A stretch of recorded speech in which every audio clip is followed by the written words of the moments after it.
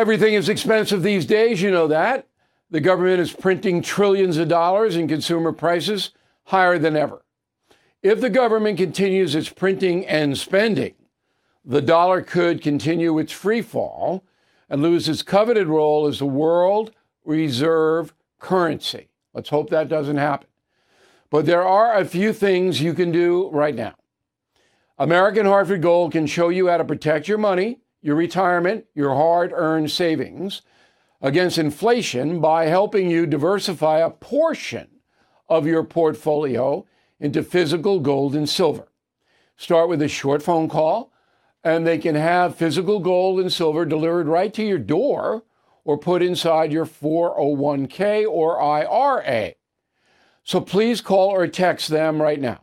Tell them Bill O'Reilly sent you. Call 877-444-GOLD, 877-444-GOLD, or text GOLD to 65532. Again, that's 877-444-GOLD, or text GOLD to 65532. Bill O'Reilly here, and I'm warming up. Stand by for the O'Reilly Update Morning Edition. But first, on this Thursday, with Mike Pence waving goodbye to the presidential sweepstakes, only 5 Republicans remain credible in challenging Donald Trump for the Republican nomination. Let's analyze one by one.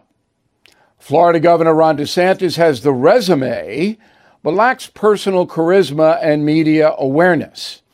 He's running Florida pretty well, as evidenced by the multitudes of people moving there. At first, DeSantis seemed viable, but that has faded. He lacks the ability to engage folks on television, a vital campaign necessity. Former South Carolina governor and ambassador to the UN, Nikki Haley, does have a whiff of momentum because she's articulate and knowledgeable, no question.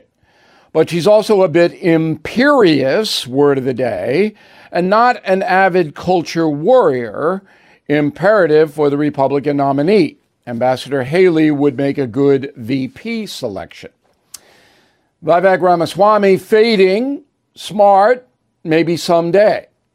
Senator Tim Scott has not advanced at all.